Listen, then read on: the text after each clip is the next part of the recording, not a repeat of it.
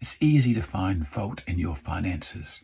Say, wow, look at me, I'm so stupid, or I'm just not good with money, or I was never good at school with mathematics, or how we can never get out of this mess. Be careful with those words you're saying out loud. They can become you.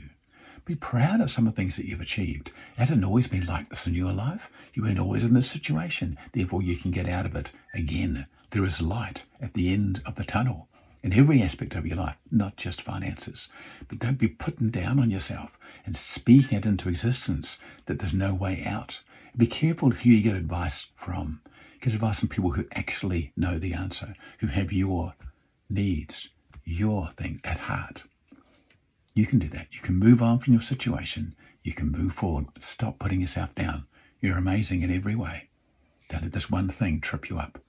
You're listening or watching to an episode of Speed, short powerful episodes of enthusiasm and determination. Have a great day. Bye-bye.